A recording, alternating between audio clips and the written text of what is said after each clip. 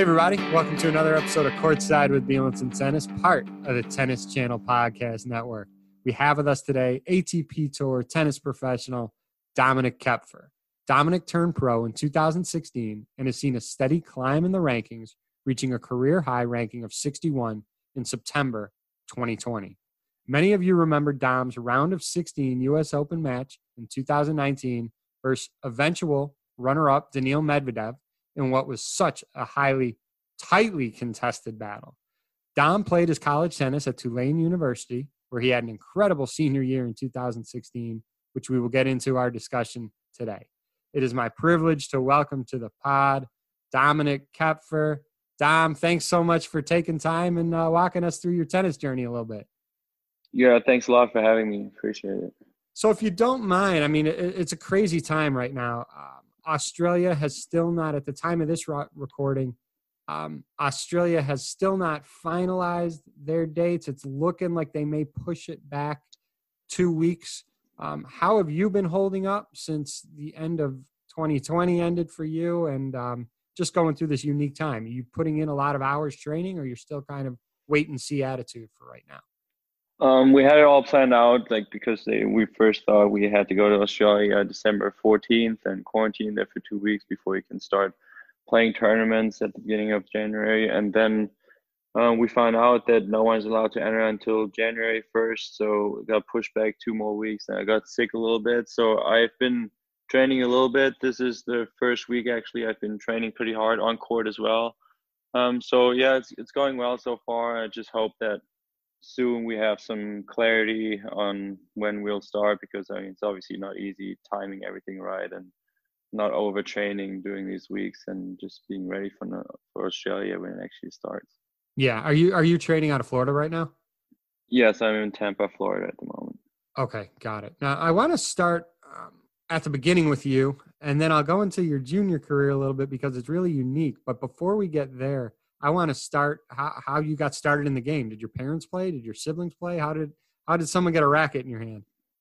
Yeah, so I started really young. I think I had my first plastic racket when I was like 2 years old. Both my parents played just for fun. My dad was actually all right. He played first division in Germany, but obviously back in the day, the level wasn't that high there. There wasn't as many professionals playing in the first division, but he was a good player. I still lost to him until I was 14, 15 years old. Still had to battle against him. And then, yeah, I played a lot with my mom.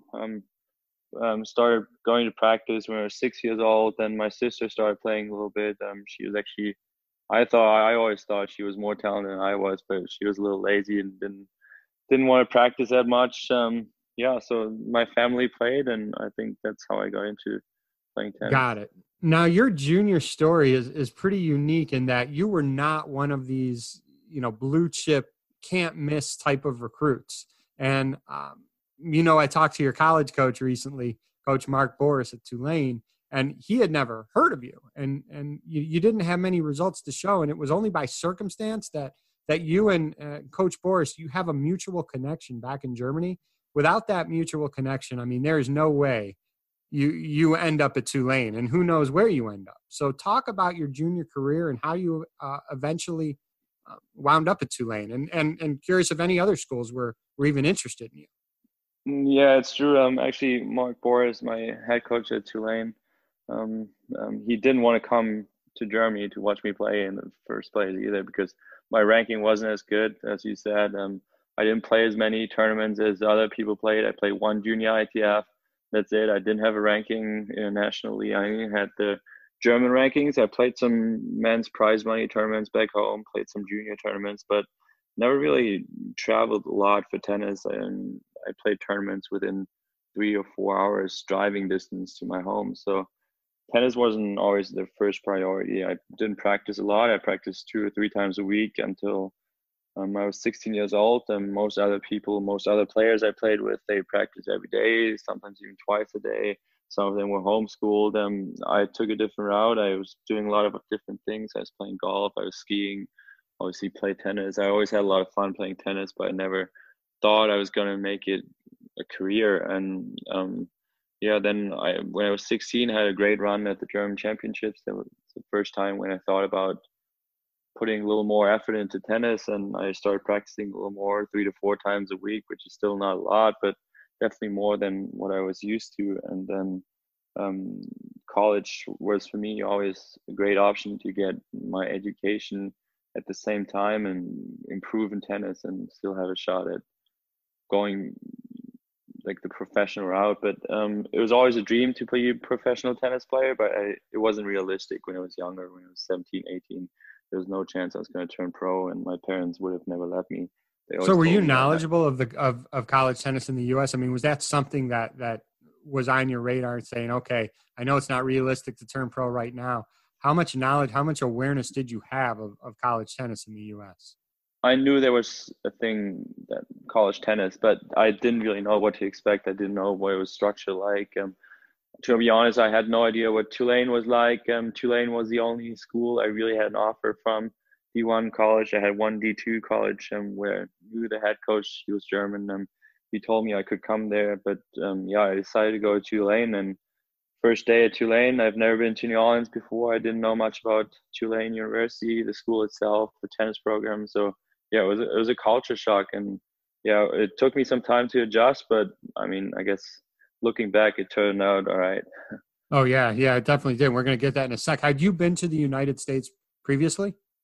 Yes, I have. When I was younger, I used to go on vacation with my family, mostly to Florida. Okay. Obviously, never been to New Orleans before, but I've been familiar with the US. I've been there before with my family, so it wasn't the first time here, but still, I mean, first time by myself in the US. First time really having to speak English Yeah. in a different country where no one else speaks German. Yeah, I was just there by myself. Yeah, I'm sure definitely an adjustment. But like you said, looking back, your career at Tulane was unbelievable. And it culminated in an unbelievable senior year, becoming the first Tulane national champion since 1955, claiming the ITA National Indoor Intercollegiate Championship. You're also the first in program history to reach number 1 in singles in the Oracle ITA National Poll. You were a 2-time NCAA All-American, and you were named the 2016 ITA National Men's Senior Player of the Year. You go to Tulane. You really don't know any of the guys. You know Coach Boris a little bit. Talk about the fitting in process and how you worked on just continuous improvement each and every day, which culminated to every year, which I'm going to highlight in a bit. Your freshman, sophomore, junior, and senior year. I mean, that is the development of a tennis player. To say it's unbelievable, which I want to get into in a minute. Yeah, I didn't start off great. My first tournament, I lost all 5 singles and all 5 doubles matches. I think Boris wanted to send me back home, but yeah, it had a lot to do with just getting adjusted to new culture, new people, new language, and I think the language was a big problem in the beginning, especially in classes too. I was struggling to keep up. To even understand questions on the test. I mean, if you don't understand the questions, you can't answer the question. So yeah, it was hard in the beginning, but it took me a few months, and then I mean, I really enjoyed the team environment. I think that helped me a lot over the years. I'm just pushing myself and yeah, developing as a player and as a person. And I think college tennis has really pushed me to another level and taught me how to be disciplined. And I think a big part of that is Coach Boris, who's done a good job putting our team together. I mean, my freshman year, obviously, we didn't have a team for a while because of the Hurricane Katrina, and like a few years before I got there. And then the team got better and better each and every year, and we got more foreigners, more German guys. I felt more comfortable in the team environment. I was familiar with the surrounding, the new culture I was living in, the new food. It just worked out great, and I really enjoyed my time there. And the longer I was there, the more fun I had, I almost felt like home by the end. Awesome. And I mean, for the listeners, I mean, this just proves that you don't have to be all world on day one, because I want to list a couple things that Dom accomplished each year in college. And you'll see, I mean, it's the definition of a development of a tennis player. Dom's freshman year, fall of 2012, he posted a 5-5 singles record and went 4-3 in doubles play. Dom's sophomore year, second team all conference, USA selection in singles. Junior year, 2015 ITA All-American, American Athletic Conference automatic qualifier for the NCAA Singles Championships. And then senior year was, that's when it was all world. Was ranked number one singles player in the country from January 5th through April 19th, ITA National Indoor Intercollegiate Championship. I mean, do we give your college coach all the credit, or is his head already too big that we're going to give you most of it? I mean, he definitely can take some credit. I think it's a mix of coaching. It's a pretty professional environment you train in. You with physios, strength coaches, assistant coach, head coach. Everything is there for you. Like, you don't have to take care of much. All you have to do is show up and work hard. And I think the mix of having good coaches and having a good team, like a good team in a great environment, I think that's what made it. And then just, I mean, you got to put in the hard work, and yeah, I mean, that's I think what got me better. And I'm really happy that I really enjoyed college tennis as much as I did, because team sports is always what I wanted to play, but obviously tennis is an individual sport, and college tennis is as close as you can get to a team sports in tennis, I think.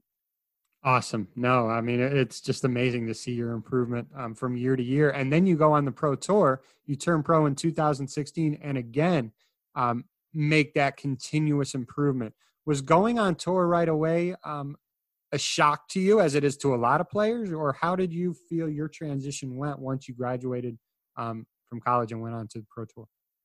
Yes, it definitely was. I played like one or two ITS before my entire life, during like summer break, so didn't really know what to expect either. Coming from college, where you're in a team environment where everything is there for you, you don't have to take care of traveling, you literally just have to show up and compete as hard as you can and try to get wins for the team and play for your teammates and play for your university and your coaches. That wasn't there anymore when I turned pro. It was just me out there on court. I was playing for myself. Yes, I had a coach, but it's different. Like, you're not playing for your teammates. Like, the teammates you're around 24/7. You literally do everything with them together. You start with weights in the morning at 6 a.m. and you go to dinner with them, and you're with them all day. You go to the same classes sometimes. That wasn't there anymore, and I think that's where I was struggling with in the beginning. That I had a lot of free time, because obviously as a tennis player, yes, you can practice 4 or 5 hours a day and like take care of your body, stretch and all that stuff, but there's still a lot of free time that you have to keep yourself busy. And I didn't have many people around me. When you're on the road, you're by yourself in the hotel room. Yeah, that's one of the biggest challenges I had, I think, when I first started. Well, you did something right, because just like in college, you were getting better each and every year. And a lot of people remember your 2019 run at the U.S. Open, and a lot of people remember that round of 16 match against Neil Medvedev. What many people may not know is that you had to qualify for that event, so you had a bunch of matches already under your belt.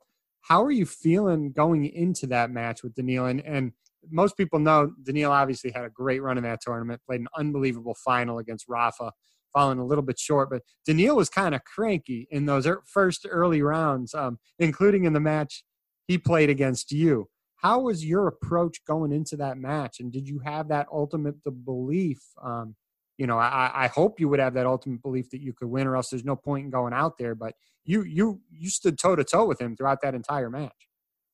Yeah, I think qualifying at a tournament is always, it has its ups and downs, like its pros and cons. Like, you obviously are very confident going into the match if you have won 5 or 6 matches before that, but there's also the downside at a best of 5 match.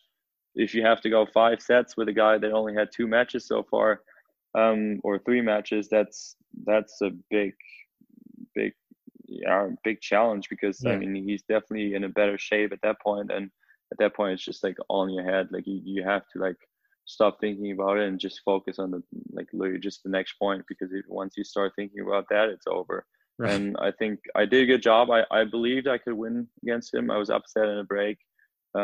He's obviously a great competitor, and he never goes away. And yeah, he stuck around, and then outlasted me at the end, because I was done. I didn't have much left in my tank, Right. and mentally and physically I was struggling.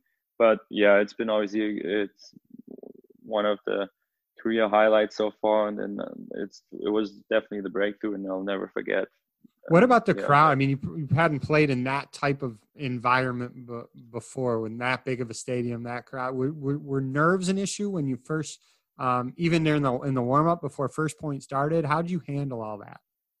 I was lucky that I got to play Riley Opelka on the same court 2 nights or like 2 rounds before night match. It was very late, so I was familiar with the surrounding. It was obviously a little different because Daniil had done some things before that match that pissed off the crowd. So yeah, it was definitely an experience. Coming out there and hearing him getting booed, and yeah, it was definitely different, but it was exciting. And I mean, it's definitely more fun playing in front of a lot of people. Yes, the nerves are there, but after a while you settle and you just focus on your match and you kind of forget about everything else around you. I mean, you put in all that time, all that hours, all those training. I mean, those are why you do it, for opportunities like this. And it's so great to hear you share that experience with us. So 20, again, you had that great run in New York. 2020 starts, you're getting ready to roll like everybody. Indian Wells, I don't know if you were on the grounds yet, but what was your, where were you when basically the world stopped in March? I played Davis Cup in Germany against Belarus, and the night before everything shut down, I flew to LA. I landed in LA, and everyone said, "Oh, the tournament's canceled." It's like, "What do you mean the tournament's canceled?" And it's like, "The tournament's canceled because of COVID-19." I was like, "Okay, I mean, that's tough." And at that point, no one knew how long it was going to be, and we thought we were going to play next week in Miami, and then that got canceled too. But yeah, I mean, it was hard for all of us because there was no there's no timeline. Structure. You didn't know what was going on. Were you stuck in LA? Like, what'd you do once you landed? No, I have a few college friends that live in San Diego, so I went there, hung out with him, still practiced because I thought Miami was going to happen. Then they canceled that, and then I went back to Tampa, and then for the next 5-6 months I was in Tampa, just trying to stay busy. Okay, so you stayed in Tampa the whole time. Yes, I did. I wanted to go home to Germany because they put up like a national series for all the professional players, which they did a great job with. But then I actually got COVID myself, so I couldn't travel. I was isolated for like 2.5 weeks.